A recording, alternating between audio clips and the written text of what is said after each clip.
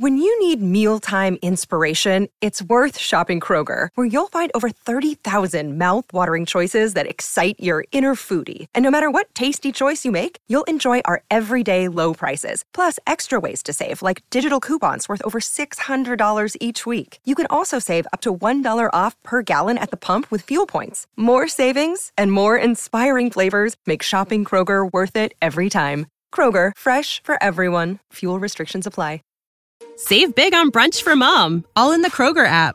Get half gallons of delicious Kroger milk for $1.29 each. Then get flavorful Tyson natural boneless chicken breasts for $2.49 a pound, all with your card and a digital coupon. Shop these deals at your local Kroger, less than 5 miles away. Or tap the screen now to download the Kroger app to save big today. Kroger, fresh for everyone. Prices and product availability subject to change. Restrictions apply. See site for details.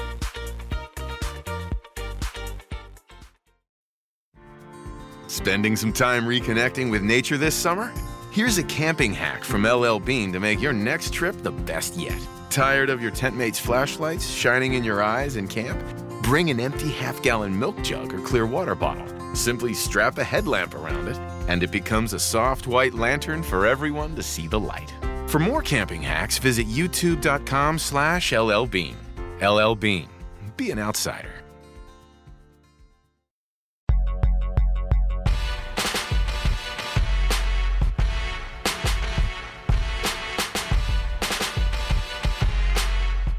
Hello, everyone, and welcome to a brand new episode of The Wrap right here on the Feige Media Network. Happy Monday to you all as we kick off a brand new week in WWE, as we are now 2 weeks away from the Royal Rumble going down live from the Alamo Dome in San Antonio, Texas. I'm Keila Cash, and by my side, as always, is my co-captain, my right-hand man, the sometimes advocate for the rapidly improving Von Wagner, and a guy that I am happy to say is very salty this week and not pissed off, but that is to be determined as we dive deeper into this episode. I bring to you, as always, Salty Scott Young. Welcome back, Salty. Thank you, Keila. It's always a pleasure to chop it up and talk all things WWE with you. I'm not pissed off yet, just a little salty, just bringing a little salt to the table, but we'll see how long that lasts. Salt and shade is what you bring to the show every single week. And I appreciate it. And as always, we have to dive into our second favorite topic besides WWE, and that is the NBA Western Conference standings. And we went through this off the air, but this conference is stacked with teams in the top 4 being very good. And after that, 5 through 13, it's very competitive. So let's start with your Lakers. Your Lakers, as of right now, is riding a 1-game losing streak. No, I take that back. I don't mean to be shady. A 2-game losing streak. 6-4 in their last 10 games. They're 19-23, and they're in 13th place in the conference. As for the Warriors, they're 21-21, right at 500, 6-4 in their last 10, and they're on a 1-game winning streak after beating the Spurs in the Alamo Dome, crazily enough, on Friday night. So, Scott, your take on the standings and what the Lakers can do to get into the play-in situation as we inch closer to the All-Star break next month.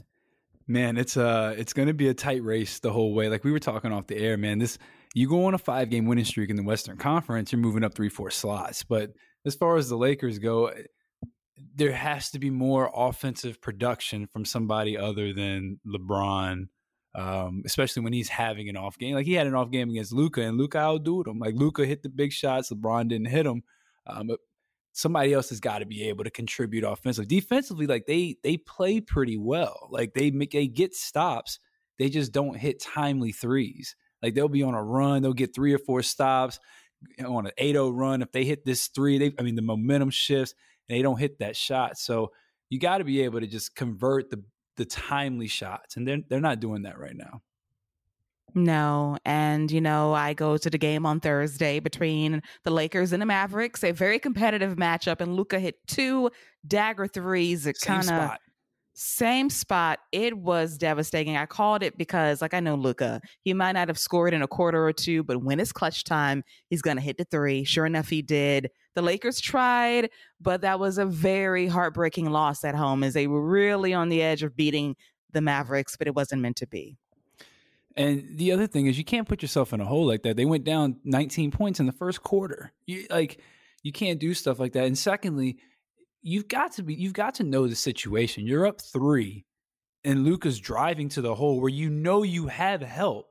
And so if you give up a 2, they have to foul and you just go to the line, play up on him. You don't need to be playing back. He shouldn't be able to do no step back and create 5 feet on you.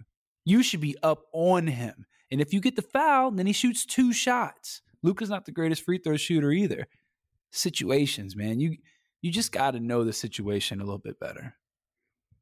Absolutely. Well, a lesson learned as we will continue to follow the Wrestling Conference standings right here on The Wrap. But now it's time to talk about our favorite topic, WWE, and the fire sale that wasn't this past Tuesday night, because rumors are running crazy regarding WWE being put up for sale. But I do want Scott's quick thoughts on Stephanie McMahon resigning as co-CEO of WWE and leaving Nick Khan in charge of the day-to-day operations as Vince has reassumed power in more ways than one, is reclaiming his title as the true chairman of the board of WWE. I think it's kind of shocking. Like for Stephanie, for her to have been, whether she is legitimately has any part in it or not, for her, she is kind of the face of that women's revolution as far as the corporate standpoint. In ring, you can decide who is that. But as far as the corporate and the business side of it, it's been Stephanie McMahon. She's been very adamant. This is, we're taking over. We're doing this. The women are doing this. And she's always been at the forefront of that. So for her not to be there anymore, that's going to be very different. Just not to have the McMahons they each have a big presence to them. And like, even when Shane left, that was a big presence, a big void that wasn't there. Like Stephanie, that's a big presence that's not going to be there. Like when she makes sporadic appearances, it's cool. And so, but it's just a shocking thing that she's not going to be a part of WWE from the business side of it when she's been the face corporately of that women's revolution for so long. Yeah, I think about Stephanie being part of the WWE since basically getting out of college, and this is her dream. She has been a WWE lifer her entire adult life, and it's crazy that she resigned from chief brand officer, gets back in power as co-CEO, and I think the people behind the scenes in the town that really love and respect her, and for her to completely detach herself from WWE, not even being a member of the board of directors anymore. That is a true I am gone situation. And that is really stunning because she was really, outside of Vince, the last McMahon standing in the family that was hands-on in WWE every single day. And it really speaks to the rift between Vince and her, and in some ways Paul Levesque as well, as how they really cannot coexist in the same company. I don't want to get into their family dynamic, but it's telling that she completely removed herself from WWE in that way this past Tuesday. Yeah, I think that's a really good point, especially when you think about, she is kind of in the middle of it. She's the daughter and she's the wife. And she's not someone who's going to shy or it doesn't seem like someone who is shy away from giving her opinion or letting her voice known. And I'm sure she's like, you know what? I'm not dealing with this. I'm not going to be in the middle of no fight at Thanksgiving or, whatever holiday coming up next, the 4th of July cookout. Y'all ain't going to be fighting and I'm going to be in the middle of it. I got to solve it. We ain't doing that. So I'm going to just take myself out of the equation. I honestly think that sounds about right. Could be a big part of it. She's like, I don't want to deal with that right now until y'all figure this out. Because I'm sure if she wants to get back in, she can get back in. Definitely. But we'll see. I mean, we've seen this story before. Last summer, we thought she was gone. 5 weeks later, she's back. Then she gets a full-time gig, and then she's gone again. We'll see how this story goes, but I cannot imagine Stephanie being gone from WWE forever because it really is in her lifeblood. As we segue into the craziness surrounding a potential sale of WWE, it is on the block. It is official, but there was a story that was leaking on social media on Tuesday night that freaked everyone out. And some people that I like a lot were dropping some teasers saying, oh my God, guys, if this is true, it's going to change everything. This isn't good. big news imminent, big news breaking soon. Oh my God. Just a lot of conjecture on the timeline, freaking everyone out. Even NXT Live in Progress in Orlando, people are getting this on their phones and they're like nervous as to what's going on. So the big story that was breaking online was this potential sell to the Saudi Public Investment Fund.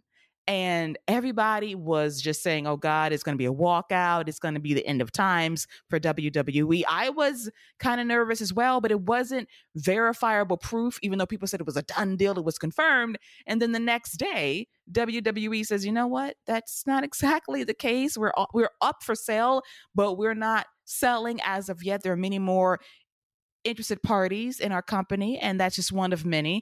And I honestly think this was a jump scare. This was a leaked story sent to someone that blew it up from Reddit to online, and it was spoken as if it was a gospel truth when it wasn't. I think it was a way to see if there's more interest from Comcast, Disney, Netflix, Apple, for example, to drum up the price to buy the company outright. Because if the reaction we got on Tuesday was an indication, I don't think WWE would be wise to sell to the Saudis, because that was the world is ending. It's Y2K. It's Twitter ending last month when it really wasn't. It was a full-on panic that I have not seen in quite some time when it comes to anything WWE related, even with Vince's departure last year. Yeah, this was absolutely a pump fake to see who's going to jump. Talent, sponsors, just anything like that, just to see who's going to react to this news. I mean, how are they going to react to it? I think that's spot on. It's kind of like we talked about off air. This was really to see like what's the reaction going to be? How is this going to be viewed in the public eye? This, I think that whole thing was, it's interesting when you think about it, that a story like that can leak.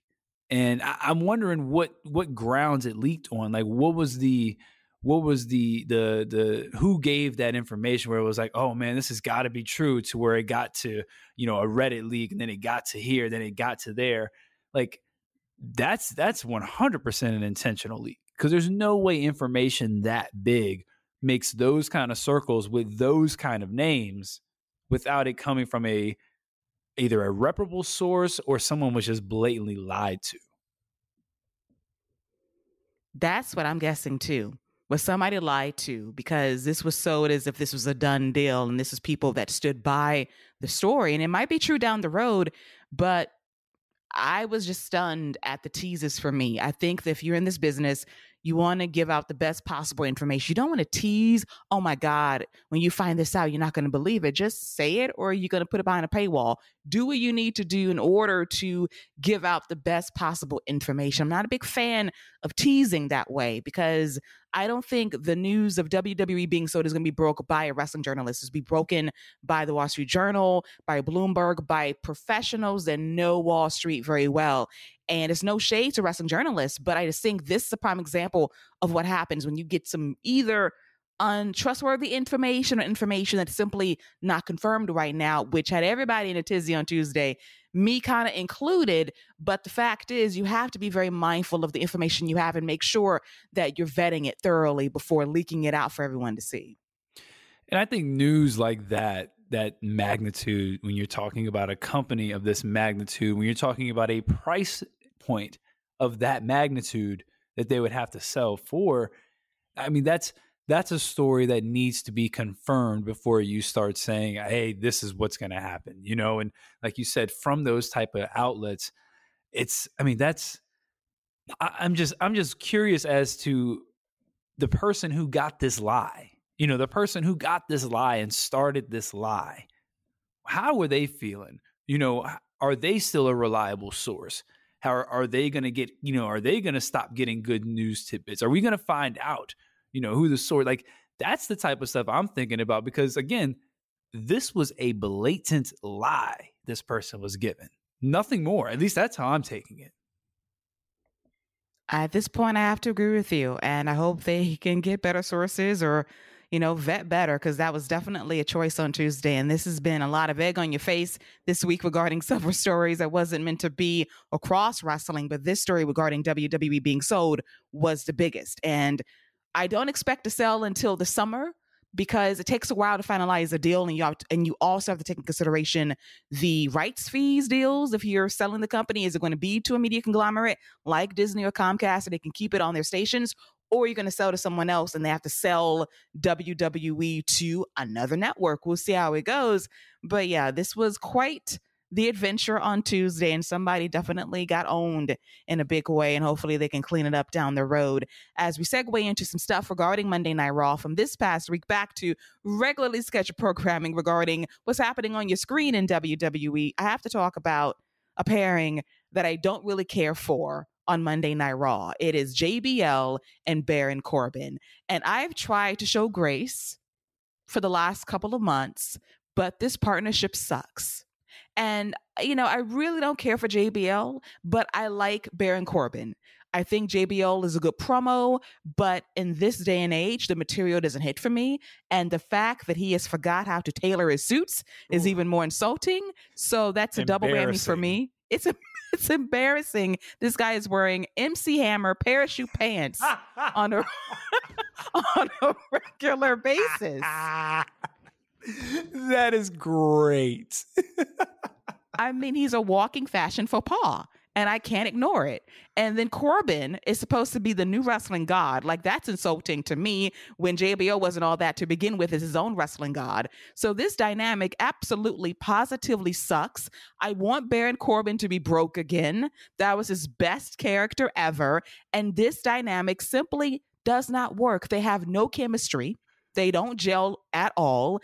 And Corbin is wearing this gear that does very little for him, and it's still the same aesthetic. Nothing has changed with this character, and it sucks. And I want to like this guy outside of WWE when he's fixing Wagyu beef on Instagram or playing up, down, down games with Xavier Woods and the crew, Tekken, whatever. He's fun. He's funny. He's exciting as a personality, but here it's just dry, bones, and bare, and I'm over it. I'm sorry, Scott. I've tried. No, it's fair, and I'm with you. I like both of these guys individually. I know JBL is not everybody's cup of tea, but I enjoy what he brings to the table. He hits hard, and I appreciate that. His clothesline from hell is one of my favorite finishers. I do think he's still a good promo. The pants, man, like there's so much room in those pants, and the leg, like he could fit two of his legs in one of his leg sleeves. It's crazy how baggy they are. I think the problem is there's a huge disconnect with the JBL character and how he's cutting his promos, how he's presenting Baron Corbin and this Baron Corbin character. I know they wanted to put him together because, Baron Corbin hit the money, and he's got the money, and JBL has always been about the Wall Street and all that stuff, being that guy. But if you're going to have JBL out there cutting these kind of promos where he's going at the audience, and he's not saying it because they're poor, he's saying it because, they're idiots and they're walking on all fours, the basic stuff that a heel says. I like his delivery, but it's basic stuff. And you're presenting Corbin as this killer, as this wrestling god, which he's not. And I get it. That's the whole gimmick, is they're not that great in the ring, quote unquote, but they call themselves wrestling gods. Then Corbin needs to go back to that lone wolf gimmick from NXT. You can, it doesn't have to be the same thing, but that's how he needs to be carrying himself. That's how he needs to be walking to the ring. He can't have that Las Vegas music playing when it's a complete disconnect. The characters just aren't working when it's you said something off air. It's like putting two batteries together and not getting no charge. Well, it's because they're the exact same batteries. Yeah, and I still think JBL can bring something to the table as a manager. I still think Baron Corbin can bring something to the table as this bully heel that the baby faces have to overcome. I just don't know if they can bring something to the table together, at least that anybody cares about. I don't care. See, there you go. There's nothing he can do to make me care. He can go away. Him and his parachute pants can go back to Bermuda at this point. Hate to say it, but it's true. I have hope for Baron Corbin, but Lord, it's very thin right now. But I'm trying here. I'm trying very, very hard. But this dynamic simply does not work on any conceivable level. And as you mentioned, Scott, the freaking Titantron of the cha-ching at the jackpot, like, Awful. it's all wrong. It's cheap and it's out of place, and it's not Baron Corbin. We watched the takeover last year, and that's the Baron Corbin I know and love. This right here, I don't know this man. I thought that's what they were going to do when they brought JBL in, and he's cutting these pretty serious, like, Corbin's about to take over. He's dangerous and all this stuff. I'm thinking, oh, Corbin's about to go back to a new version of his lone wolf gimmick where he's probably not going to say much and he's just going to go in, hit the big moves and walk out. That would have been great, but it's just the same happy Corbin just with JBL. And it sucks. Yep. And I am ready to move on because I've dedicated too much time to two very boring people. One I kind of like, one can get off my screen as soon as possible. And I guess you can figure out which one is which at the end of the day. Just saying. Bermuda shorts. That is all. As we segue to my favorite hardened criminal, Dominic Mysterio. Dominic Mysterio appeared on Miz TV looking like his Uncle Conan. This dude had the audacity to wear shades, a bandana, an oversized plaid shirt, as he really tried to be about that life for his hours in county jail just a few short weeks ago. He compared himself to Martha Stewart, Scott. He said now he knows how she feels. Well, I have a question for you, Dominic. Did you sew like a sweater during your time in county jail? Did you pick up some seamanship skills during your time? Did you pick up some knitting while you were behind bars for those hours you spent in the pokey? Tell me that, Dominic. Tell me how you got your tear tattoo on your face. Tell me the struggle. As he said, he had to fight off a guy on the top bunk who threatened to punch his face in, and he had to step up to him like a man to become the hardened criminal that he is today, to be a felon with credibility. And The Miz, of all people, The Miz can smell bullshit a mile away and said, dude, weren't you at county for a few hours? Didn't you get bailed out the same night? Like, there is no sense of logic or truth to your story. And then Judgment Day tries to roll up on The Miz, and I just thought Dominic's performance was great. Finn Balor is my low-key MVP because we've been talking about the Finns for a very long time. But ironically enough, it's Dom who has more street cred than Finn, which is shocking to me because I was about Finn UNet and I'm about that Dom life. So I am very confused as to how we got here with Dominic being the G of Judgment Day. And let's start from the beginning of that. When they first came out, let's all acknowledge the Grand Theft Auto pose they all decided to strike there on the ramp. I'm definitely here for it's still Finn UNet. Let's not get it twisted. Dom may be the lead G right now, but it is still Finn UNet. They are still repping Purple Finn Gang all day.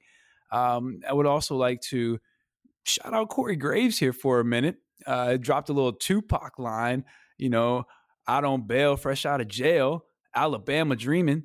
Soon as he steps in the ring, he had his mommy screaming. So I appreciate the Tupac drop. Actually, let me not give Corey Graves too much credit. He ain't do that last part. I did that. But I give Corey Graves credit for dropping the Tupac line at the beginning. And what's the other announcer's name?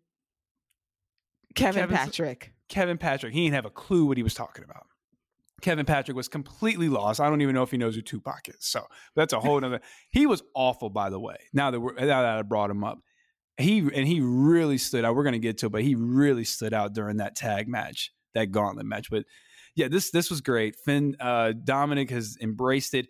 I like how even Miz was like, dude, like you didn't really do that hard a time. Like, he called him out on it. And Priest was like, maybe you had wrong information. maybe you got wrong information. Miz like, yeah, I think so. So I like that even the heels are calling out Dominic. Even they're like, yeah, dude, we don't know about that. So this whole thing is great. Dominic's embracing it. Rhea's great on the side, just doing little things, like little side comments like, yeah, he is. Yeah, he's back. Little things like that. The whole thing works. It's great. And Finn and Damian can bring the seriousness in the ring when they need to. So this is working for me. NFL Sunday Ticket is now on YouTube and YouTube TV, which means that it just got easier to be an NFL fan, even if you live far away. Like maybe you like the Bears, but you're hibernating in Panthers territory. But with NFL Sunday Ticket, your out-of-market team is never more than a short distance away. Specifically, the distance from you to your remote control. NFL Sunday Ticket, now on YouTube and YouTube TV. Go to youtube.com/presale to get $50 off. Terms and embargoes apply. Offer ends 9/19. No refund. Subscription auto renews. What's up? It's Kaylee Cuoco. When it comes to travel, we all have a happy place. I just went to my happy place. I just went to Maui, and it was truly amazing. Priceline has always been about getting you to your happy place for a happy price with deals you really can't find anywhere else. Like up to 60% off select hotels in Costa Rica or 5-star hotels for 2-star prices in Cabo. Go to your happy place for a happy price. Go to your happy price, Priceline. It's really the best of both worlds to laugh at Judgment Day and then realize they're a bunch of badasses at the exact same time. Rhea Ripley just compliments him so well as well as she sits in and listens to her guy spill about his prison life stories and The Miz buying none of it. And I talked about this recently about Kevin Patrick, and this guy, with all due respect, is not very good as the voice of Monday Night Raw. Where is Tom Phillips when we need him the most? Because I've been saying this for a while now. I also try to show grace and patience and understanding. But Corey Graves and Kevin Patrick are also like two batteries. They don't charge when they're against each other. When they're on the same side, there's no electricity, there's no spark. It's just very forced by Kevin as he's trying to figure out how to be a lead announcer. And I am going to be very brazen in saying that I think that Paul Levesque made a mistake by firing Jimmy Smith. I think Jimmy was decent at his job. It was a bit more authentic and real, and Kevin Patrick is better as a backstage interviewer because I thought he really was clicking in that role after a rough start. I love his dynamic with certain people backstage, specifically Kevin Owens, but this dynamic with Corey Graves absolutely does not work for me. I want it to be over soon if the powers that be see the light. Yeah, I'm with you. I think he's actually a really good backstage interviewer. I thought I liked his voice backstage mixing in with everyone because he sounded different from all the other interviewers. So, yeah, I'm with you on that. When it comes to the announcing thing, it's just that Raw lead announcer has just been a revolving door since Michael Cole went to SmackDown. Like, say what you want about Michael Cole, and people do say what they want about Michael Cole, but he's a steady hand who knows what he's doing and gets the points across. And when it's a big match, he's usually pretty good. So, where's Michael Cole when you need him? Tom Phillips, yeah, he'd be great, but we're not getting Impact. If Impact has any type of brains, they're going to lock him up for life until he gets an offer he can't turn down. But WWE, like, who do you even turn to or try to go with? The gentleman from NXT, he's not quite ready. Where do you even look? I think you're right. Jimmy was probably the best one they've had that's filled that role, but even him, and maybe without Saxon, they would have fit better because I think Corey Graves has been pretty good. I just feel like he's had to do so much extra to make up for just kind of the lack of personality that Kevin brings to the table. It's been a lot of overcompensation, and you can tell. And at this point, Corey can be lead. He knows moves. He can tell a story. I think he'll be good in that role. He definitely did that for Anna Dverk last year, which was, that was a moment too. So we've had some rough goes on commentary on Monday Night Raw. Hopefully it gets better very, very soon as we do segue into the purpose of Dominic on Miz TV, which was the tag team turmoil involving the Judgment Day's Damian Priest and Finn Balor versus the OCs, Luke Gallows and Carl Anderson versus the Afro Academy. And finally, the team that would be last in this turmoil match would be the Street Profits. And WWE is employing a new strategy regarding the undisputed WWE tag team titles, in that we're splitting the titles now. So if the Usos are going to be on Monday Night Raw, they'll be only defending the Raw tag team titles. And if they're on SmackDown, they're only defending the SmackDown tag team titles, because there's a tournament starting on SmackDown next week as well. So I don't know how I feel about this. I would like one uniformed set of belts, not two being broken up, because I feel like the specialness of a tag team beating the Usos outright would be a little bit lost if you're splitting the titles now. I'm a little torn on it. I think I'm kind of on the other end of that a little bit more, as far as I think it kind of adds a little bit that I think you're able to get more opportunities, and now you can kind of tell a story of the Usos getting worn down. You know, they're having to defend their titles on Mondays, and they're having to defend their titles on Fridays. And I think that can be part of the story that you tell of them just getting worn down, having to defend their titles because they have two sets of them, having to defend them on different shows 2 times a week. And I'm going to be real with you, when it comes to the Royal Rumble and stuff like that, if we're going to do it like this, I'd have them defend it twice. Have them maybe defend them once on a pre-show, and then have them defend another set on the main show. Have them defend them twice and really kind of hammer that home. I think there's a story you can tell with that. So depending on how they go about it, because it's always about the follow-up, I'm okay with it for right now, just because I do think we're going to get more opportunities. I think the tournament will be pretty good. I mean, the first round matchup on the SmackDown side is Drew and Sheamus versus the War Raiders, and outside of them doing the kooky Viking stuff, that whatever that is, the match I think will be great. So in that perspective, I'm okay with it, because I think we're going to get some good matchups out of it with these tournaments and stuff like that. I think so too. I'm just a little mixed, because I really want a specific tag team to finish the Usos. And I don't want this shit split up heading into WrestleMania. Give me my moment, damn it. But hopefully they'll keep the titles heading into WrestleMania, as we dive into the turmoil match involving the teams I mentioned before. And it really didn't kick off until it was the Alpha Academy versus the Judgment Day. And I forgot about Shelton Benjamin and Cedric Alexander. They were in this match too. They were eliminated second. But I really enjoyed Otis having his moment in the sun, trying to rock Damian Priest, and actually had the win until Finn Balor, Evie the wily veteran, is going to have Chad Gable take the splash, and Finn takes the brunt of the pain. Priest is going to boot Otis, hit a clothesline, pin him, but Finn's ribs are injured after the match is over.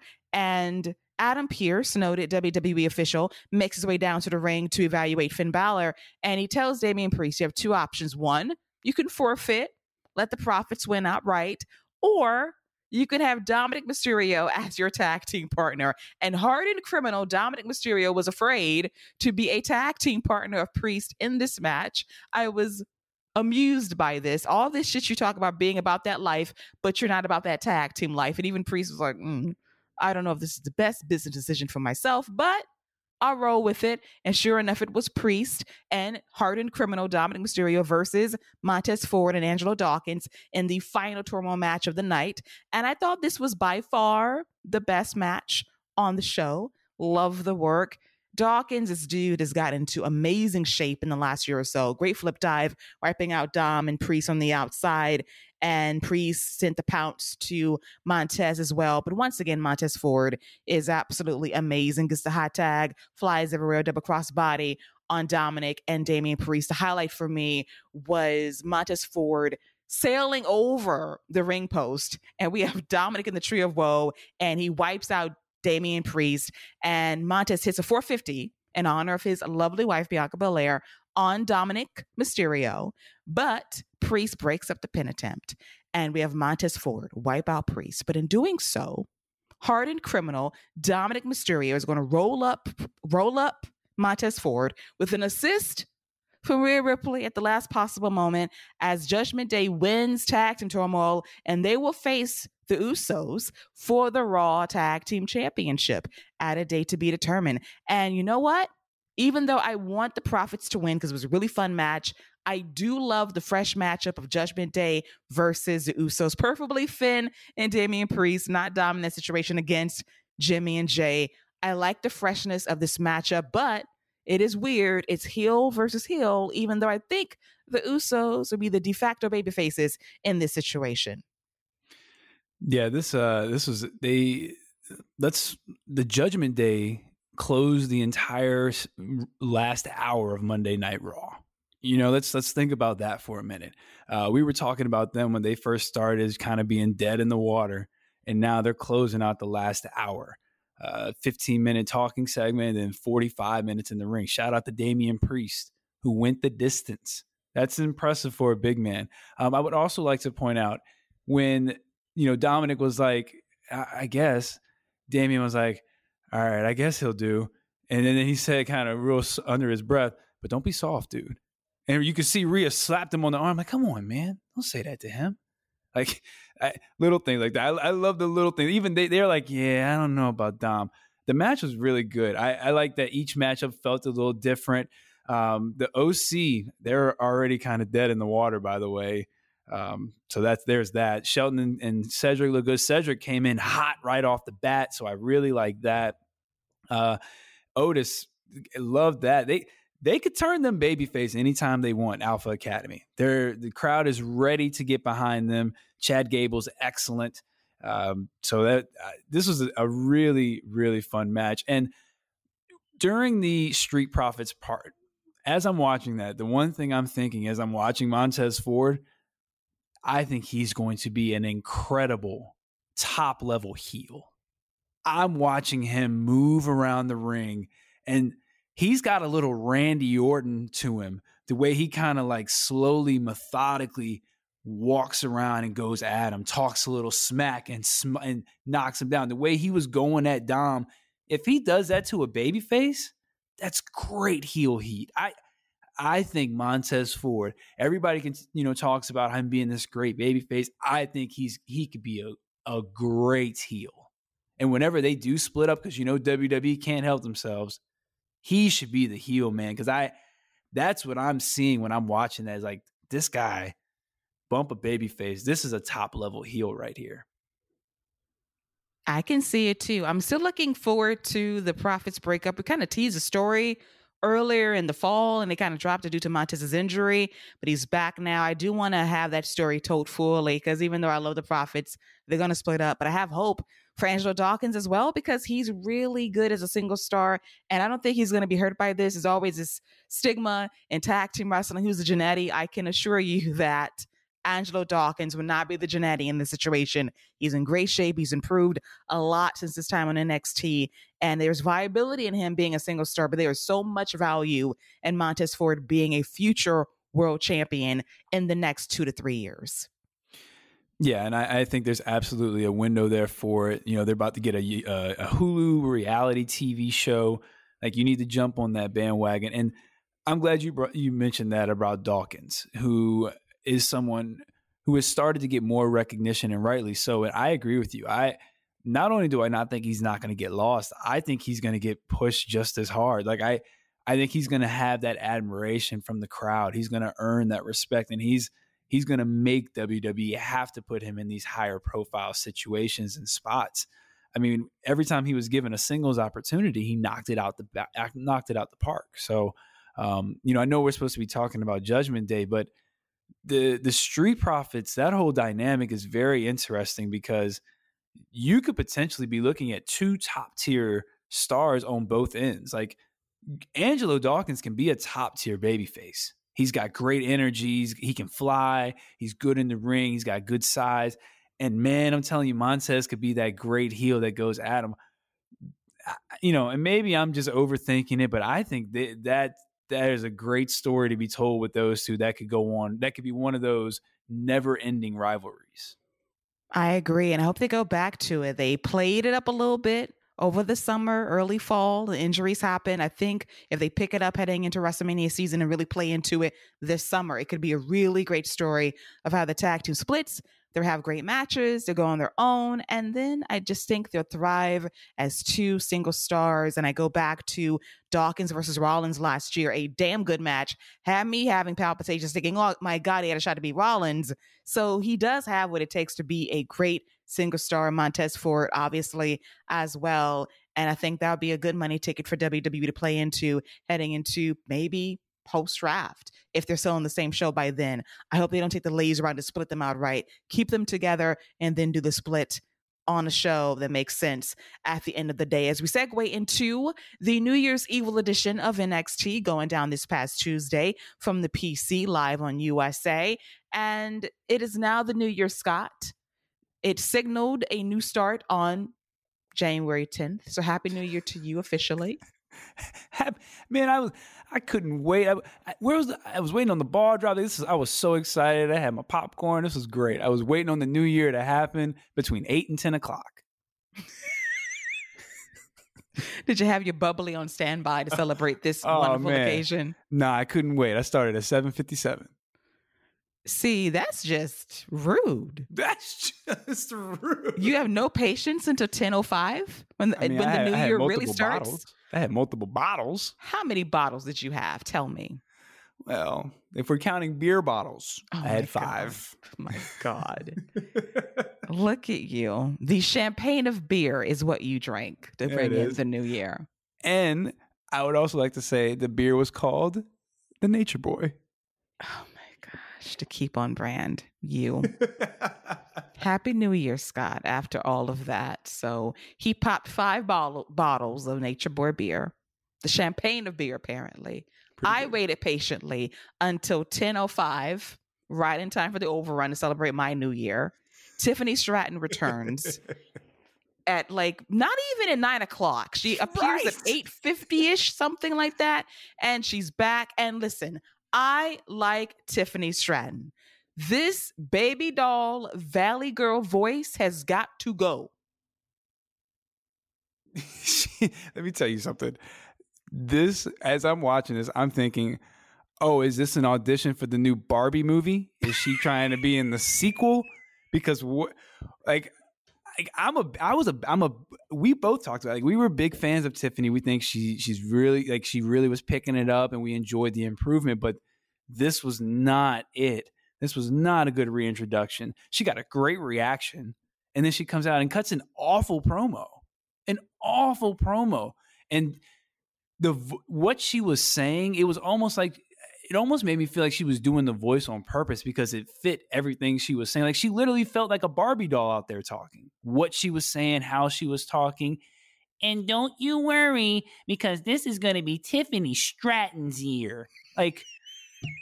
Come on, man. Why would you do that to her? Why would you put her behind the 8 ball off top? And she talking about she putting the women's division on notice. Nobody noticed. I didn't notice. And I love Tiffany. And normally she's a good promo, but this was a wreck. The voice was too much. It was very affected. I did not like this reintroduction whatsoever. I hope we kind of downplay this because it was not a good look. And I really think highly of Tiffany Stratton. But I'll be very bold in saying that when she took her time out to take care of some business, Soruka came for your crown, girl.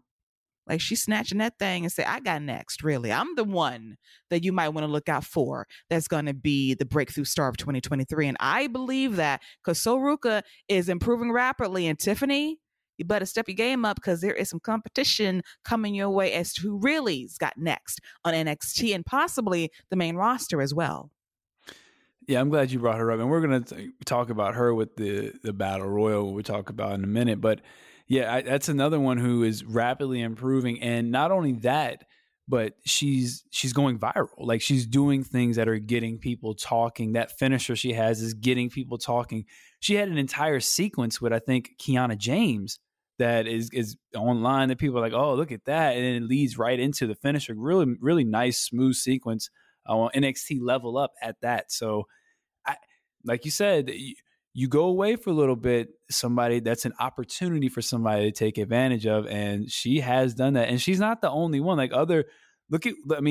Roxanne, she's become the champion. I know she was already on her way, but who knows what happens if Tiffany's still around? Like, who knows how things change? So, yeah. And Alba, the person she was feuding with, all these opportunities and spots start opening up when you lose a top level. Even Wendy Chu, she didn't really do a lot after Stratton. So when people leave, opportunities arise, and we've seen some people take advantage of that. Yes, and I remember I read the division a few months ago, and look how it's been replenished. You do see people stepping up and getting better, and you see the improvement. We love to see it, and hopefully Tiffany gets back on track, because I did like her a lot towards the earlier part of last year, and then she left, and now she's back, and the reintroduction was a miss. I did not care for it. It did not set my new year on fire. It kind of made me want to hit the bottle twice as hard, but I am here anyway. And I am going to dive into the WWE NXT Championship match between Braun Breaker and Grayson Waller. Now, the time of this match was timed with the social media, oh my God, is WWE for sale? So I'm trying not to be distracted. But this match revealed a few things. Number one, Braun Breaker, I got to be real, this might have been one of his rougher performances. Everything was not clean during this match. Number two, the fans, I believe, were singing, like John Cena's theme song, Braun Breaker sucks. Did not like that at all. Number three, we had two contrived rope breaks during this match. One before the picture-in-picture and one at the end of the match when Grayson Waller fell out of the ring when the rope snapped. It was kind of believable, but it was a gimmick at the end of the day. And number three, I think it's time for Braun Breaker to get the hell out of NXT. I don't know how long they want him to be champion, maybe through Stand and Deliver in LA, but he needs to get called up for several reasons to get the hell out of this atmosphere and possibly work with different people and work on the road, get more reps in, and that'll allow for him to be a more cleaner worker, because he's got next, but I think he's got to get out this environment because it is going to drain the life out of him. And maybe if he's gone for 2 to 3 years, he comes back as a big time champion, they will respect the work he did. But right now I feel for him because I feel the backbiting from this fan base that is weary of him. And at this point, he might be weary of them as well.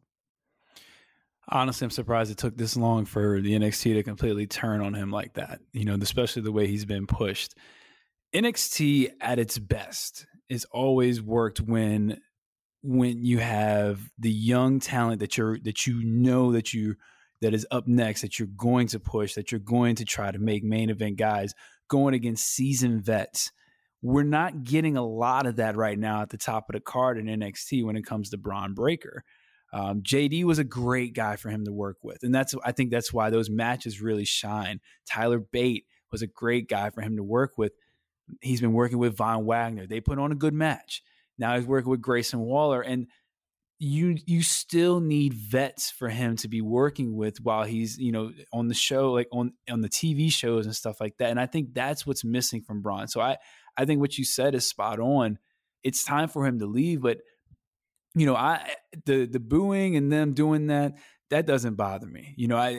I think that's just fans just being fickle. They're just tired of seeing him. They want something new. And Grayson is a pretty popular guy down. Well, I guess he's not really, right. He was the most hated guy there for a while. So that is an interesting dynamic. But I think it's more so important for him to get out so he can work with more vets, more different styles, and not just this PC style that everyone coming up is working. I think that's a big problem for Braun Breaker right now. And this match did feel like it was in slow motion. It didn't feel like they were going full force, full throttle. And maybe that was by design since they weren't in the main event, which I also thought was a choice. I thought that was a very odd and strange choice. Even with the finish, you don't have your NXT title in the main event. Like, you don't want to make that feel like the main event, like the big deal it is. I don't know. Again, Hunter, Shawn Michaels, HBK, Hunter Walker, Texas Ranger, he's making decisions, man. And I don't know if I really like him. Like, this was clearly a show set up to build Divisions Day, a special used to build to the pay-per-view or the PLE. But I don't like doing that with your world title. Like this is absolutely something you would see on Raw. You know, they advertise a world title match, they do the DQ finish, it leads to the pay-per-view rematch. I don't like it. I think you're not utilizing Braun to his fullest capabilities. If you were going to do that, then they should have had a quick 10-minute match. And Braun should have been the one to spear Grayson Waller into the middle of the turnbuckle. And then it happens, or he spears him through the middle rope and just snaps it. Like that would have been a better visual of him spearing Grayson Waller just through the middle rope and just snapping the rope. You can cut the rope. You know, you can have some people in the ring and have the rope and have it cut just enough. Like there are ways that, I don't know. Maybe that's just me. I mean, I'm just overthinking it. But yeah, the match wasn't that great. I hope they do better in the steel cage. But this did not leave a good taste in my mouth for the NXT title. No, me either. I was also confused by the match placement. Like the top of the second hour, this is not the main event. Then I thought about the match itself. It was not very good. I'm going to be very brazen and say this is probably Bron Breakker's worst championship match to date. And the finish, considering the work that we got in the match, I can understand why this happened in the middle of the show and why the match wasn't full throttle. It wasn't clean because the finish was going to be such a mess. But please at least put in a bit more effort to make us care. And it was a little surprising to have Grayson Waller, noted Heat Magnet, get cheered as the guy they wanted to see win the championship.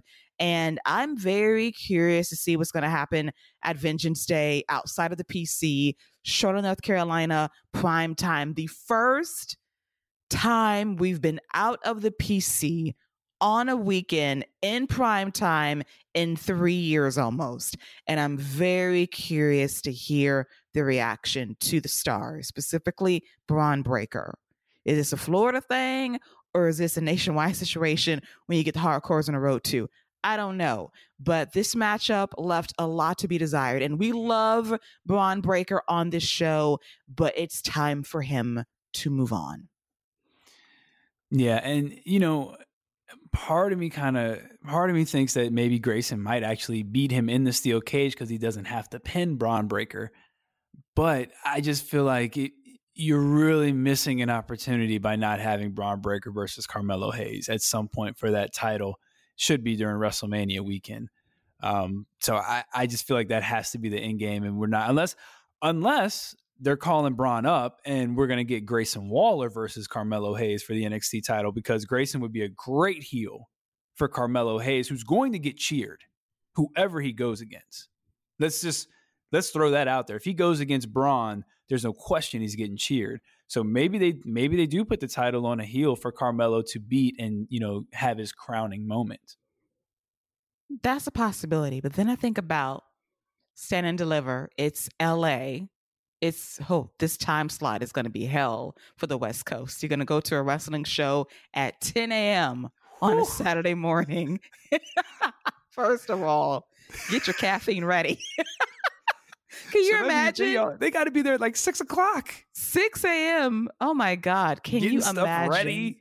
You got to get your outfit ready. You got to get there by 7:30. Oh my God. So that's already hell. You got people doing makeup at 7 o'clock in the morning. I ain't had my coffee. You want me to paint on your face? Oh my Lord. So we're thinking about West Coast time, first of all. Second of all, it's California.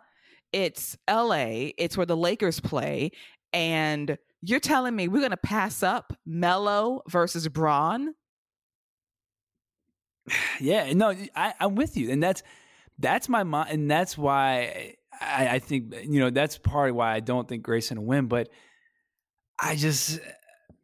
Braun's going to get booed out the building. There's no way he's going to get cheered against Carmelo. So part of me is kind of like, maybe Braun loses and you just call him up and have him have just a great Rumble debut, and then he has a nice WrestleMania showcase. But you're right, Braun versus Melo is the marquee matchup. You know what? Why can't Braun come back? Mm-hmm. Why can't he lose, go to the Rumble, have a nice showing, you know, not win, and then be like, you know what? But I'm back now and I want my NXT title. He could do that too. They're moonlighting on the main roster in NXT, so I would not be opposed to it. He can do that and he can finish his run in LA and then officially get called up to the main roster post WrestleMania season. Then they can do the draft and he'll be settled in then. I think that makes a lot of sense. I just think that to me, if you really want Melo to be cemented as your champion, Braun losing to him is a way to go. And maybe you may want to have Braun be a little bit heelish on his way out too. Just a way to see what he can do besides being the white meat baby face that people are kind of opposed to right now. So you can go in a number of directions, but I just think it's very difficult for me not to see Melo versus Braun in LA at 11 a.m. It should be 11 by then, right? It'll probably be like 11:30, 12. Oh my God. That day, I feel sorry for everybody on the West Coast. I truly do. I'm good. We're good. That's like East Coast time, 1 o'clock. That's lunch for me. Be popping bottles. We're early that day, but shit. Good luck, guys. Even 1 o'clock is tough for a wrestling show in the middle of the day. So like 10 o'clock, I'm just thinking like that opening match. I don't even know if I want to be the opening match because are they going to be awake? Oh man, right at 10 a.m. Like, good Lord. I will admit that when we had Elimination Chamber last year, I was in bed, breakfast in bed at 12 o'clock because ain't no way I was getting that. I was getting up on my day off and sitting up. No, I was in bed eating breakfast, watching Elimination Chamber. Even I have my limits of like, I ain't up yet. I know that's right. I don't play those games. But yeah, that's going to be quite the adventure in April. Oh, Lord, praying for y'all now. As we segue to our main event, which was the 20-woman Battle Royale for a shot at Roxanne Perez's NXT Women's Championship at Vengeance Day in Charlotte, North Carolina on February 4th. We're going to be covering right here on The Wrap on the late night edition on a Sunday morning. But I thought this match exceeded expectations, if that's a word. But the finish, for me, left a lot to be desired. It was kind of dumb. So I'm looking to Walker HBK as well. Sir, what are you doing here? I know that the Saudi news probably shook you too, but choices. But Scott has some standouts that he wants to talk about from this match. Should really maybe inspired him to say that somebody has next in the division, and I might co-sign or not, depending on who he picks. Yeah, I think I'll go with the first obvious one, Sol Ruka. I thought she had a nice showing. She had her Kofi moment, and the most impressive part about it was that sit-up she did. That was like, wow, okay. She looked great. And Keela, again, help me with this name. I asked you this off air, and I think Lyra Valkyria. Lyra Valkyria. So they really just had to have a Valkyria there, huh? Whether it was going to be Taya or Lyra, they was going to have a Valkyrie there. So I guess that was happening. She had a nice showing. I thought she got a lot of love. I thought she got to have some nice moments. And Keela, I agree with you in that this match everybody had good moments. One thing I really, really hated was that after every single elimination, every single person had to do some type of, whether it was holding the ropes or waving to them or doing the boohoo face. Everybody had to do that, had to give their little bye-bye wave after every single elimination. I mean, literally after everyone, you're like, all right, let's see what they're going to do. All right, let's see what you're going to do. What you got for me? I did get a kick out of my new Cheddar Biscuits fave, Cora Jade, continually running into the ring. No. Excuse me? Pause. Flag on the play. Stop. When the hell did she get Cheddar Biscuits? When she got that tan. Sir? That Florida tan. Listen, I almost want to say what I want to say, but I ain't going to say it. There was some appropriating going on. I'm going to leave that alone. But you go ahead. There might be a little bit of that going on. I don't deny that, but as of right now, she can have a biscuit. So as of right now, she can have a biscuit. She's got to carry the kendo stick though. I did enjoy her running back into the ring multiple times and trying to eliminate Lyra and failing every time. I thought that was fantastic. And her just spazzing out. But yeah, Sol and Lyra, I thought really stood out to me as people who have next. And I thought this whole battle royal was kind of showcasing of who's going to be next up for Roxanne. I think Cora Jade is obviously, I think that's the WrestleMania match that they're going to go to. Cora versus Roxanne, the best friends turn enemies. I think that's where they're going. But I think we'll see Sol Ruca get those opportunities. Lyra will get those opportunities. I don't think Zoe Starks is going anywhere quite yet. She had a nice showing. Nikita Lyons, man, I used to be so high on her, and I'm watching her in this thing going, man, I'm not interested anymore. And I didn't think I'd feel like that. Kiana James and what's Coyote Ugly's name? I can't remember her name. Oh my God. What's her name? You broken me, sir. I'm gone. Coyote Ugly. I'm in space right now. I'm on Mars. You Coyote Ugly? Are we talking about Fallon Henley? There it is. Yeah, Fallon Henley. Oh Fallon my Henley. God. Yeah. Tell me she doesn't remind you of the Coyote Ugly chick. Sir, I don't exist on this plane right now, so you better keep going. Coyote Ugly? Yeah, that's a throwback. Some people are probably like, what is Coyote Ugly? Don't waste your time. Google it, children. Google it. Don't waste your time. It's not worth the time. It's not a good movie. It's a cult classic, damn it. It is yes, a cult classic. It is a cult classic, but I don't think it's like, I don't know how well it holds up. Let me say that. Well, you remembered it enough to say that Fallon Henley reminds you of that movie. Was it the Mechanical Bull for you? Was it that really drove you to that decision?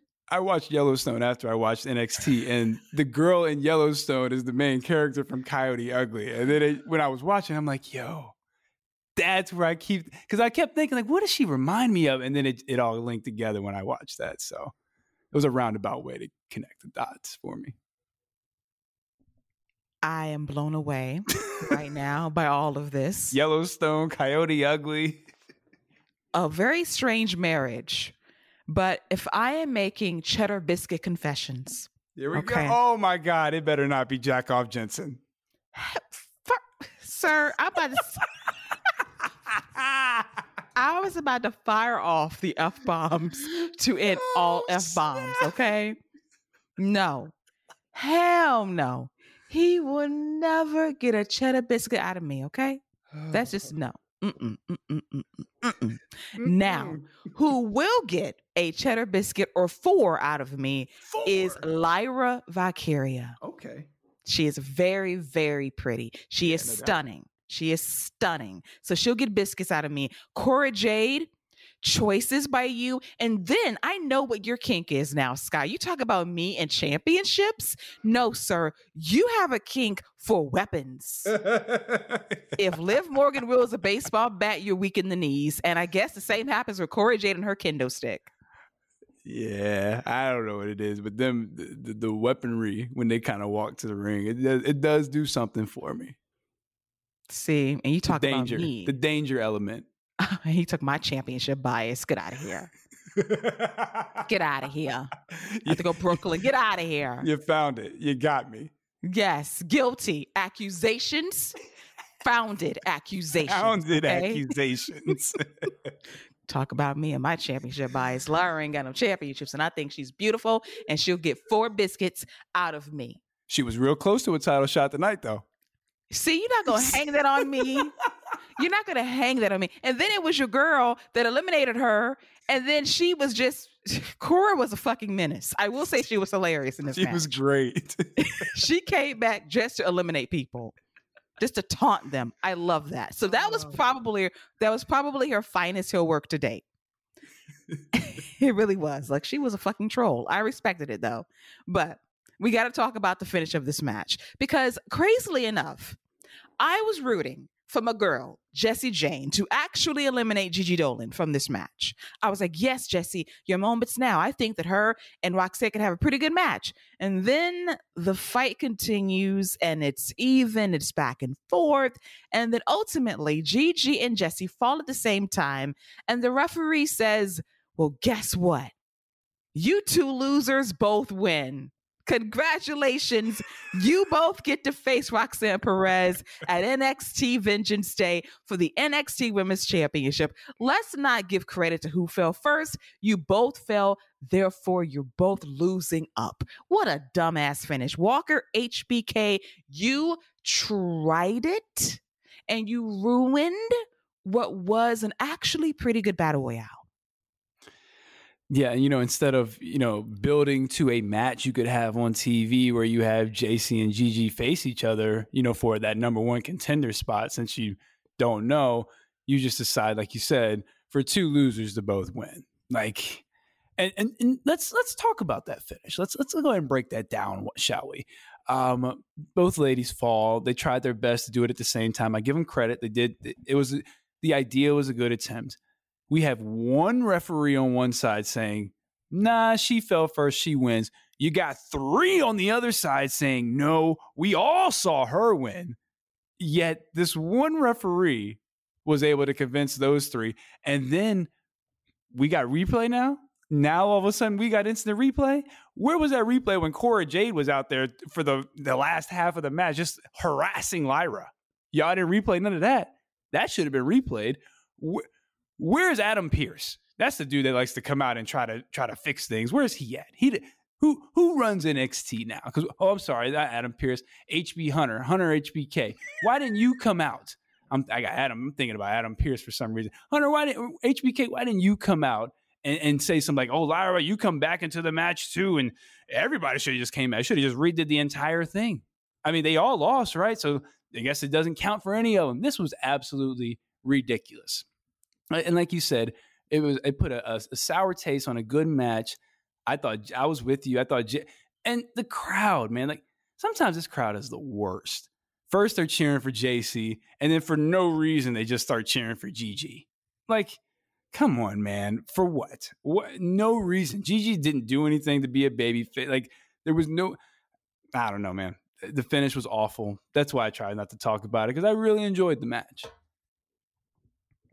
The match was good. The finish was trash. Mm-hmm. And the fans annoyed me too. Like, who do you want? Right. Like, we got to leave Florida, man. We got to get out of here this summer. You could be in Florida 2 times a month, but you gotta leave at least once or twice a month, man. Because they don't know what they want. They clearly don't know what they want. I'm like, we on the Jesse train, yay, and then like, go Gigi. Like, what the fuck are we doing? Why? Like, can I root for mine? And then you flip flop. Listen. I love the PC. There are moments when that crowd is great. I go to Deadline, that crowd awesome last month, and then we have shows like this that tell me, can we go to Center Stage in Atlanta? Can we go to my hometown and do an NXT on the road on a Tuesday night? Just to liven up the atmosphere a little bit. Can we run another city outside of Florida and then come back twice a month as you suggested? Because this right here, I can't do it no more. I do wonder about that. I know we got to talk about SmackDown, but I do kind of wonder about that. Like, how expensive is it for NXT specifically to travel to like some of these small? Like, I know where I am in Virginia, there's a lot of smaller arenas and venues that you could absolutely put a wrestling ring in and have 500 people come to, and that's more than enough for NXT, for that type of crowd. So I do wonder how expensive that is and why they don't travel more, and again, it doesn't have to be every week, but at the least you should be doing it. I feel like once or twice a month. I just wonder how expensive that is as it pertains to why they don't do it.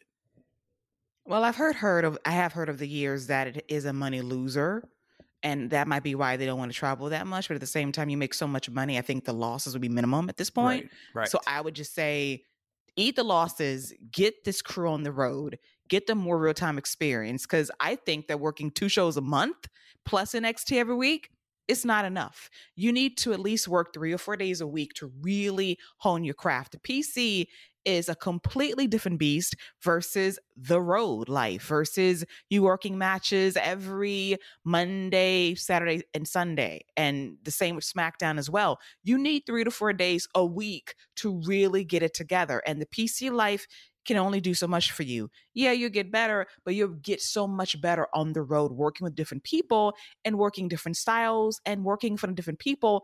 That's not going to give you the same reaction because it's all you get in one location every single week or twice a month. It is very sterile, and it does kind of affect what you do between matches in a lot of ways, because you do get checked out when the fans don't care about you anymore once you plateaued on NXT. Yeah, and I think that's one of the things that, where AEW, I think, has an advantage as far as some of the younger talent is Tony's will let them, obviously they have to win their match. He's not letting nobody lose, but he will let them go out and do some of these other shows during the week. They'll do their big tapings for Dark, they'll do their Elevation tapings and whatnot, but he'll let them go out and they'll wrestle multiple times during the week for these other promotions. They're getting these reps, they're wrestling in front of these different crowds, and they're able to come back and really utilize that. And, that's just them getting reps and practicing and I think that really benefits them in the long run, especially some of that younger talent who really need those reps. And WWE has to figure out something similar to that, whether it's you let NXT start doing some more shows. Like, don't they have a partnership with like Evolve or something like that? Like, you got to figure. I know Evolve's not around, but I think they have a partner. They have to have a partnership with somebody where they can send some of these people to just get reps, because that's really what they're missing right now. Exactly. And that's going to result in better work down the road. And hopefully that leads to some road life stuff for the summer, because it's sorely needed on NXT at this point. As we segue to Friday Night SmackDown on Fox going down live in Green Bay, Wisconsin, I thought this was a solid show. And I thought that our matchup involving Gunther versus Braun Strowman for the Intercontinental Championship was, I would say, in my humble opinion, my favorite match from Friday night, because it had a very conclusive finish. And this was a big hoss battle, one of Braun Strowman's best matches in WWE since his return, and possibly one of his best matches ever since his trilogy against The Big Show and his matches against Roman Reigns over 5 years ago. And Gunther is that guy, the ring general in every sense of the word, and Braun was right there with him. And what I like about this match is the fact that Braun Strowman sold the chops, because he tried it a couple of months ago by no selling. Like, excuse me, sir, you're going to sell these chops? Because I remember when he got chopped the second time and he tried the no seller, but he felt that shit. He felt all the chops on Friday. And I love the strategy of Gunther going after the left shoulder to weaken a body part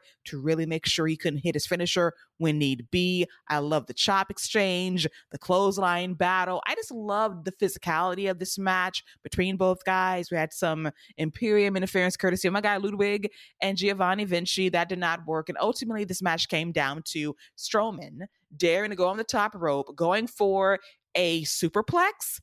That was not meant to be. Gunther goes after the back shoulder once again. And granted, it wasn't pretty. He powerbombed Strowman for the win.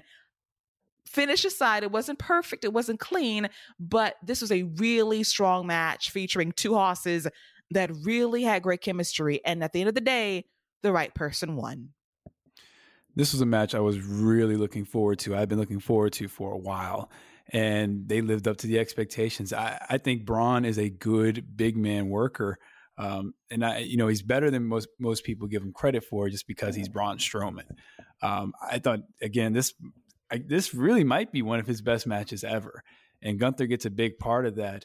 One thing I enjoy about Gunther in all of his matches, especially like some of his matches he has when he was a UK champion, is he finishes matches with three. He's got three finishers that he could finish a match with: the lariat, the power bomb, or that frog splash, which he uses when he doesn't finish you with the lariat or the power bomb.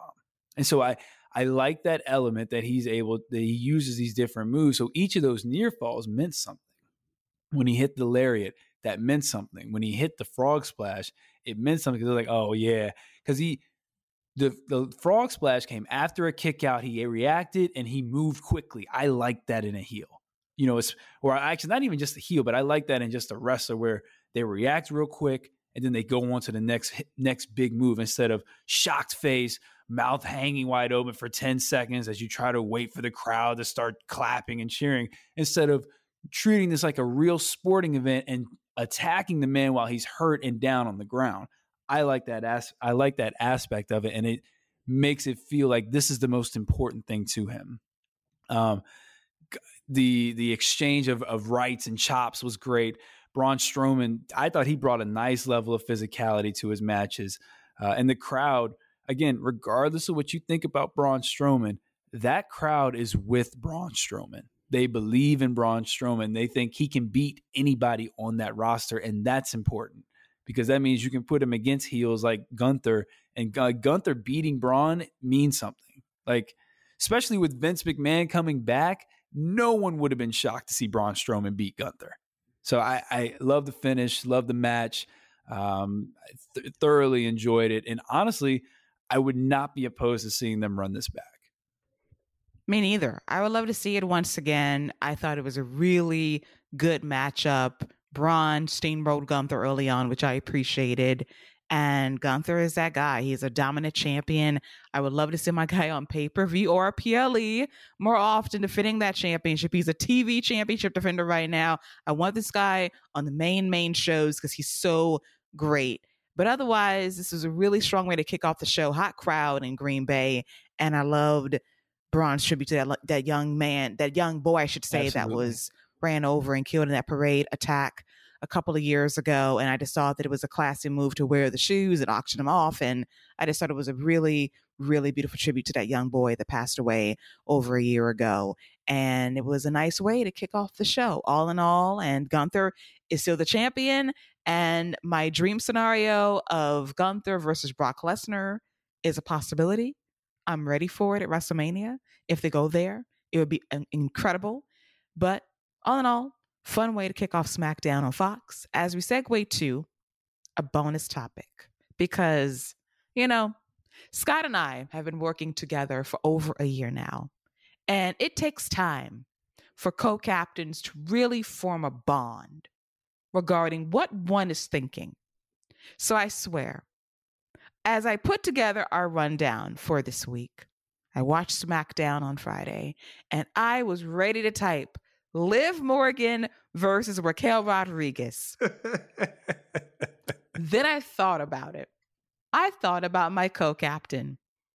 I sensed maybe Scott wants to talk about Liv Morgan. I'm going to erase this as a topic, and I'm going to see if my co-captain is going to broach the topic for discussion. And sure enough, I check my DMs, and I saw a message from my co-captain telling me, by the way, can we slide in Liv versus Raquel as a topic of discussion? And I was like, right on cue. Oh, my co-captain. Let's talk about Liv Morgan versus Raquel Rodriguez. I would give you the floor first because I know you too damn well now. First of all, shout out to you because you read me like a book, all right? You read me like a book, so you got me there. Secondly, I think I'm going to shock some people with what I'm about to say here about Liv Morgan. I actually really enjoyed this segment, her slapping Raquel and Raquel being like, yo, I am sick and tired of everyone around here just acting like I'm just this happy-go-lucky person who smiles all the time and runs lines on my back. Oh, that is who I am. But I did like that she was like, acknowledged that and was like, I'm not taking this no more. I'm about to show you who I am. Now, it had me thinking, Charlotte Flair is a champion. And, and Liv Morgan's been talking about, I'm going to start at number one. And, I want the hardest path. And they're like, oh, you're an idiot. Why would you want the hardest path? You should just want to win the match. And, you're an idiot. And I get it. But it really got me thinking, like, this whole thing with Liv Morgan, this whole thing started with Charlotte Flair. The whole thing. She went away and was like, when I come back, I'm going to be better than ever. And, she came back, went after Becky Lynch, that, and she cashed in. We got all that. She beats Ronda a couple times. But this whole thing started with Charlotte Flair. Now Charlotte's the champion. Liv Morgan coming in at number 1, shocking the world to win the Royal Rumble and challenging Charlotte Flair at WrestleMania. Man, I think I'm completely on board with that story. And I know it sounds crazy. Rhea can get she can get to WrestleMania any way she wants to, and people will believe it. But I think this Liv Morgan story has legs. Like, the people will get behind Liv Morgan, and we've already seen it happen. We've seen crowds get behind Liv when you tell a story and you let her fight from underneath. And she took the loss like she should have. She got beat decisively. That's fine, because I think Raquel would be a great first challenger after WrestleMania for Liv Morgan. So, again, this is all about the follow-up, and if this is the game plan, if Liv Morgan wins the Royal Rumble, challenges Charlotte Flair, beats Charlotte Flair at WrestleMania, not only do you have, that's a legit star there.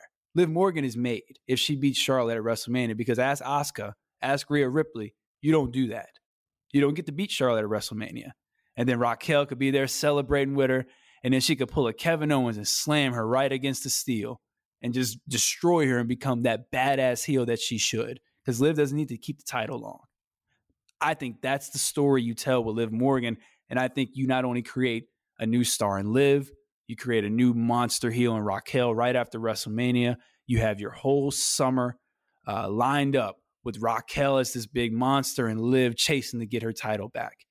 But there is one thing, the elephant in the room. I'm still waiting on Liv to just acknowledge that she lost the title in the first place.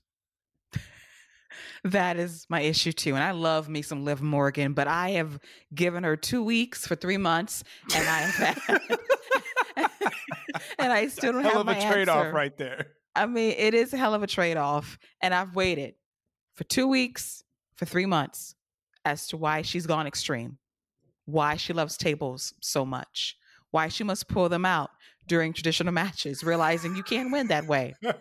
And I love Liv, but it's stupid. But I love Liv. I want to preface it by saying I love Liv. And I love your idea, because I too felt away 3 years ago, going on 4, when Liv initially left after she lost to Charlotte. And I loved the energy she gave. There was something about that match, and it was something about Liv leaving and coming back. And granted, the return at Bobby and Lana's wedding was not perfect, and it was a miss. I love Liv in that moment, but it was a miss in terms of execution and some tone deafness by WWE, because I preferably would have wanted to see Liv and Lana get together at the wedding. But oh no, let's play into old stereotypes. But I digress on all of that.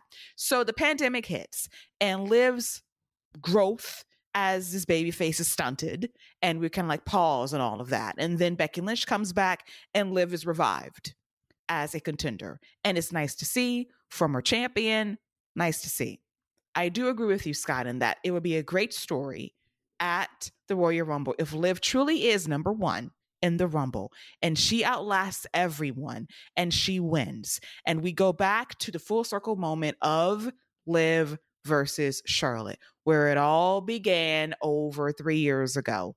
I am sold on that. I'm even sold on Raquel being in her corner and then flipping on her, because that gives me a chance to re-see Raquel as a badass during her initial time on NXT, and not this smiling, lovable babyface that is so out of character for her.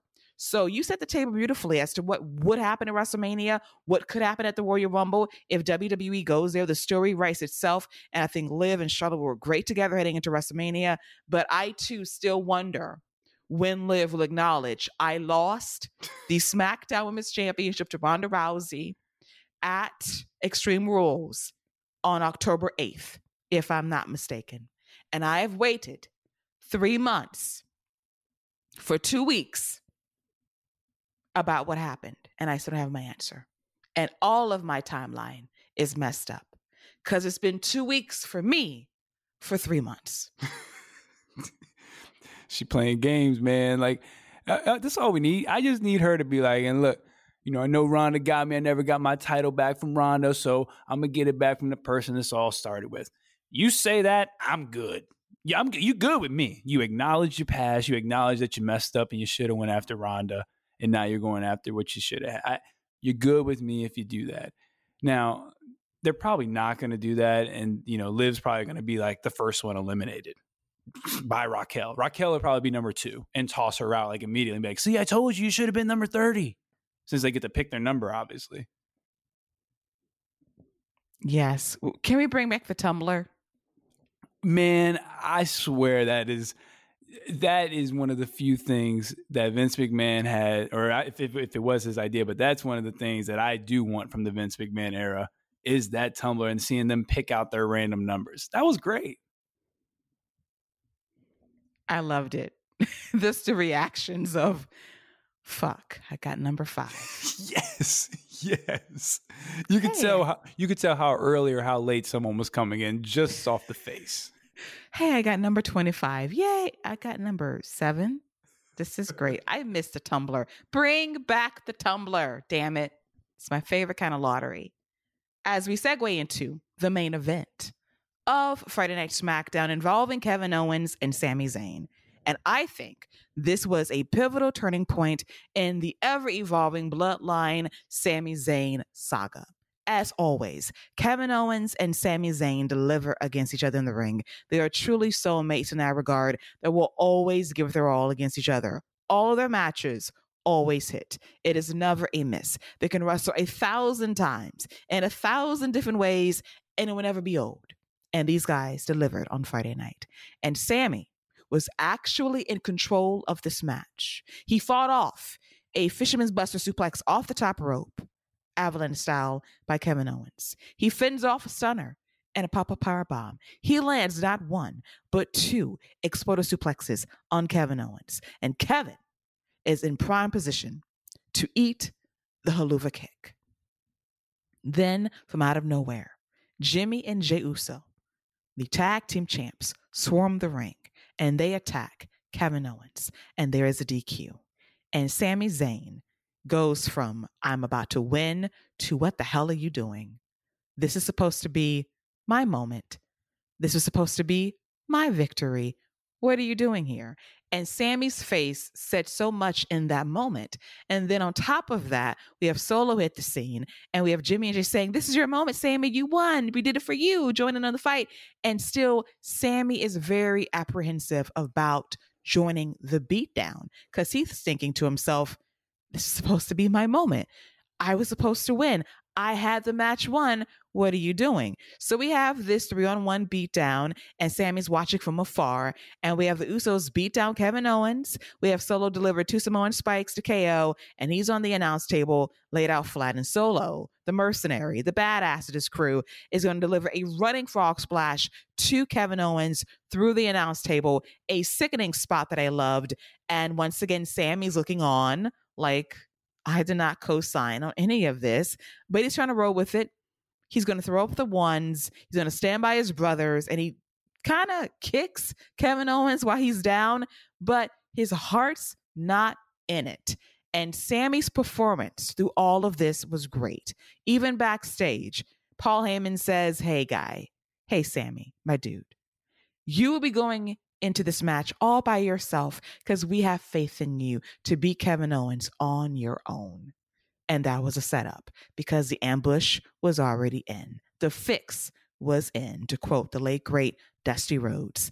And I loved this storyline twist of Sami possibly maybe opening his eyes into thinking that maybe the bloodline does not have his best interests at heart based on him not winning this match outright and them crashing the party and him feeling so mixed about what they did. This was a needed chapter in this story to sow seeds of doubt at long last for Sami Zayn. And that's going to continue heading into the Universal Championship match between KO and Roman Reigns at the Royal Rumble in 2 weeks at the Alamo Dome in San Antonio, Texas. Yeah, you laid that out really well. One thing I'd like to point out about the finish of the match, when Sami Zayn and Kevin Owens had their classic at Battleground, and Sami Zayn actually beat Kevin Owens, because correct me if I'm wrong, Keila, I think Sami's only beat Kevin Owens one time in their matches in WWE so far. I know he never beat him in NXT. And I think the only match he won was that Battleground match. And when he won that match, that finish was exactly the same. He hit 2 back-to-back exploder suplexes and then followed it up with that hell of a kick. And that's exactly what that finish was. So I don't know if they did that intentionally, but that was a great little callback. Another moment in the match that really had me jump out my chair when Sami hit that brain buster on the apron. That was nasty. But yeah, I think the way you said that this could be the first kind of the first of a series and chain of events as far as Sami leaving the bloodline. This was kind of supposed to be Sami doing it all by himself. You know, they cut a promo earlier in the show where Paul Heyman was essentially saying, they're not going to be here tonight. You know, this is all you. You know, we did this because we wanted it to be all you. And Sami at first was a little apprehensive, like, dang, nobody here to have my back? Like, nobody here for me? And then he was like, all right, no, I got this. I'm going to handle this. And he had psyched himself up to the point where he was like, I'm good. And he had Kevin Owens beat. Like, I think it's more to it than just the bloodline thing. I think it's a personal thing where he had Kevin Owens beat the guy that he doesn't beat that often, but he's on that roll where he had him beat. There's a lot of layers to this story. And again, Sami Zayn has just been, he's been great. He's been fantastic at saying everything that needs to be said without saying a word. It was perfection. Sami has one of the greatest faces in professional wrestling. It's so adorable. That's why he gets cheddar biscuits, Scott. Unlimited supply of cheddar biscuits. Unlimited supply. Yes. Well, I get it. He's in the bloodline. You want to talk about gold. Excuse me. That's 2, 4, 6 titles over there. You know what, Scott? You're going to stop hanging these accusations on me about me having a championship fetish. I do not. Is this a coincidence that certain people at the table are associated with championships? Okay. No doubt. No doubt.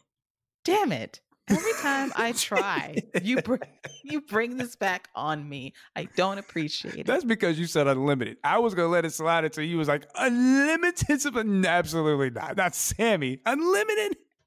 Yes. He ain't that funny. Yes, he is. Yeah, he is. He is admitted. He can absolutely sit at the table. You're right. He's that funny. Yes. He can sit at the table, unlimited supply of biscuits. No doubt. And that is reserved for him and Ludwig. Okay? Just saying. That's an interesting conversation right there. All the discussions over fitness and world politics and life. Working, the difference between working for Gunther and Roman. There are levels to this. Hey, at least Sami hasn't got hit by Roman yet. Ludwig got chopped a couple of times last year. That's a very fair and valid point. Ludwig's probably like, man, you don't even know what it's like. Have you seen my chest? It still hasn't recovered. I can still feel the sting. That's a great point. See? Ludwig's been through some things. Sami's about to go through some things. Sami's about to go through some things. They have a great bonding experience at Red Lobster. I'm just saying. So you have Cora Jade, I have Sami and Ludwig, and Lyra at the table. That's a nice setting. One is not like the other, but that's okay. I definitely don't think Cora Jade compares to what you have at the table. No, mine is first class all the way. You have Cora, and you can share a salad and a glass of water. Well, if it's just Cora, we can get food. If it's just one person, we can go ahead and get a meal. You got to spring for food for Cora? Really? Yeah, it's fine. You cheap ass. She ain't gonna eat that much. Look at you. She probably just want like some chicken tenders, knowing her. She look like a chicken tender gal. Of all the things, let's not get the seafood. Let's get the chicken tenders. I absolutely see Cora Jade as a person that goes to a seafood restaurant and gets some chicken tenders. God almighty. And the fact that you would actually pay for them, that kendo stick works wonders for you, doesn't it? Sitting right there on the table. My God, it just works wonders. Magic. It pays meals. And here I am hustling for a fucking plate of salad. He doesn't want to pay for that.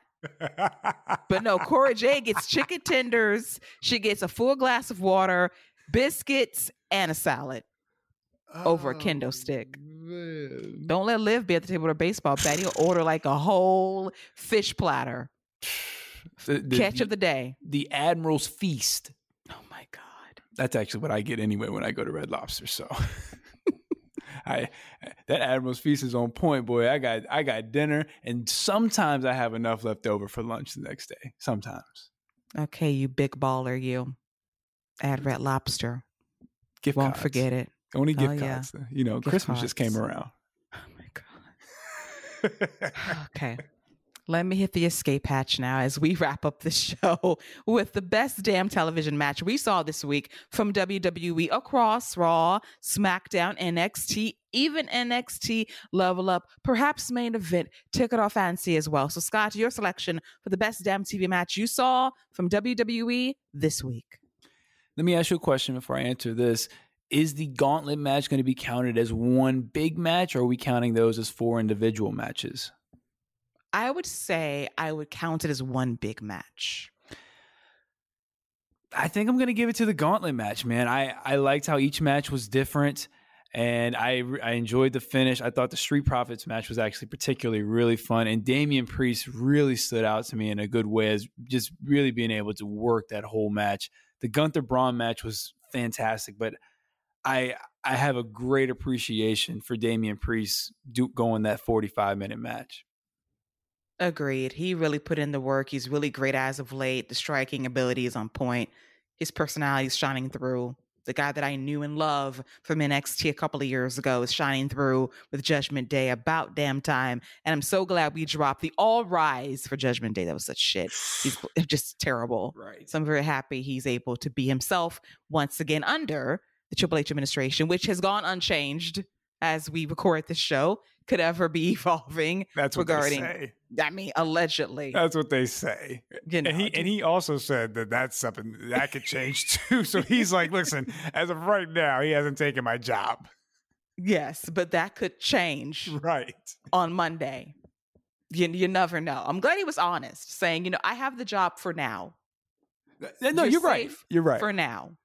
You're right. Because let me tell you, if Braun would have won that title, I would have been like, I got questions. Me too. So we'll see. The Royal Rumble will tell us a lot heading into WrestleMania, because last year was a shit show, and I'm hoping this year is a better booked Rumble for both the men and the women. As for my pick for match of the week, I'm going to go with Gunther and Braun Strowman for the IC title on SmackDown on Friday. Really great big house battle. Very even matchup. Both guys really delivered, and Gunther is a very dominant champion, and I wish the very best for him heading into WrestleMania season as well. Strowman is a lot of fun this go round, dumb tweet withstanding, but he and Ricochet did broker peace, and for that, I am grateful. Yeah, I can't argue with that. I really, really enjoyed that match. I think Braun's been really good since his return. He's filled the role that he's been asked to fill really well, which is that upper mid-card babyface monster. And again, like I said, the crowd is completely with him. So I think he's been really good since he's come back. And I think him and Ricochet would be a really fun tag team if they decide to go with the makeshift teams. I think they should be in that tag tournament. Agreed. I would love to see that as well. And who's in that tag team tournament as well? That I think they realized that a certain nickname was associated with a porn network. I don't think I heard the term Banger Bros this week on SmackDown. Did you? I did not. I didn't hear Banger Bros, Bang Bros. I didn't hear nothing about bros getting banged one time on SmackDown this week. I wonder why. Is Google thy friend after all? Google should have been your friend before you decided to put them two together. They don't even need a name. They don't have to have no clever name. Just let them be Sheamus and Drew. Like the Banger Bros. Like, how do you say that and think with like, a straight face? Right. And all right, whatever. They're gonna have some type of name. Like WWE has to they have to. It's such a wrestling. I hate that about wrestling. You put two guys together, they have to have some type of name. And if you don't have anything clever to come up with, just combine their names. I will never forget when it was Evan Bourne and Kofi Kingston. What are we going to call him? Air Boom. Not airborne. Not airborne, because that works. Not airborne. Air Boom. What? What? Air Boom Airlines. They took flight because they fly really high. That was a really good tag team too. They were a really good tag team. Kofi is truly a tag team specialist. We love him here. I'm just glad that WWE said no more to Banger Bros this week. And look at London and Kendrick. Look, they don't have a name. See, they could be like that. Exactly. There's no need to brand everything. Hopefully it was a lesson learned. Let them be the Brawling Brutes, damn it. Let them be adopted into that family. I'm okay with that. But as we segue away from Banger Bros, it's now time to put a wrap on this week's episode of The Wrap right here on the Fake A Media Network. Thank you so much for listening. We appreciate it. I want to thank my co-captain who went from salty to pissed all in the same show once again, because technology for him is always a bitch. Thank you, Keela. It's always a pleasure to chop it up and talk all things WWE with you. Thanks to my captain, Captain, being nice with the technology. Y'all didn't realize that Rey Mysterio booyaka'd me again. This dude pissed off because I saw him get choked out. We won't talk about how the lights went from white and black to regular color to blood red when he got choked out, but that's a whole other thing we'll save for next week, as apparently the colors change depending on the mood. Apparently Karrion Kross is a walking mood ring, so we'll save that for next week. That was appalling, by the way. First of all, before we even end the show, because I have to dive into this. So the fashion choices by Karrion Kross this week. He thinks he's Hitman. No. No, he's not. No. He's not. He's not that. That was a fashion faux pas. I'm booting him for that. That was bad. I love his hair. His hair is a win, but the suit game? And Scarlett know better because she dresses. Yeah, what? She know better. Let's come on now. Style him better, girl, please. So, quick dig there. Could not resist. But we will be back next week. We are going to be 1 week out from the Royal Rumble, a preview special of our predictions of who is going to win the 2023 Royal Rumble for the men and the women. We got Jeremy Feinstein on tap for that. Very excited. So until then, enjoy the week to come in WWE. May there be no fire sales via Twitter of WWE to report. And until then, enjoy the week.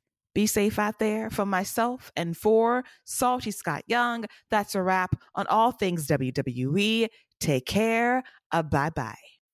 When you need mealtime inspiration, it's worth shopping Kroger, where you'll find over 30,000 mouth-watering choices that excite your inner foodie. And no matter what tasty choice you make, you'll enjoy our everyday low prices, plus extra ways to save, like digital coupons worth over $600 each week. You can also save up to $1 off per gallon at the pump with fuel points. More savings and more inspiring flavors make shopping Kroger worth it every time. Kroger, fresh for everyone. Fuel restrictions apply.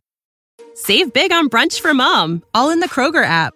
Get half gallons of delicious Kroger milk for $1.29 each. Then get flavorful Tyson natural boneless chicken breasts for $2.49 a pound, all with your card and a digital coupon. Shop these deals at your local Kroger, less than 5 miles away. Or tap the screen now to download the Kroger app to save big today. Kroger, fresh for everyone. Prices and product availability subject to change. Restrictions apply. See site for details.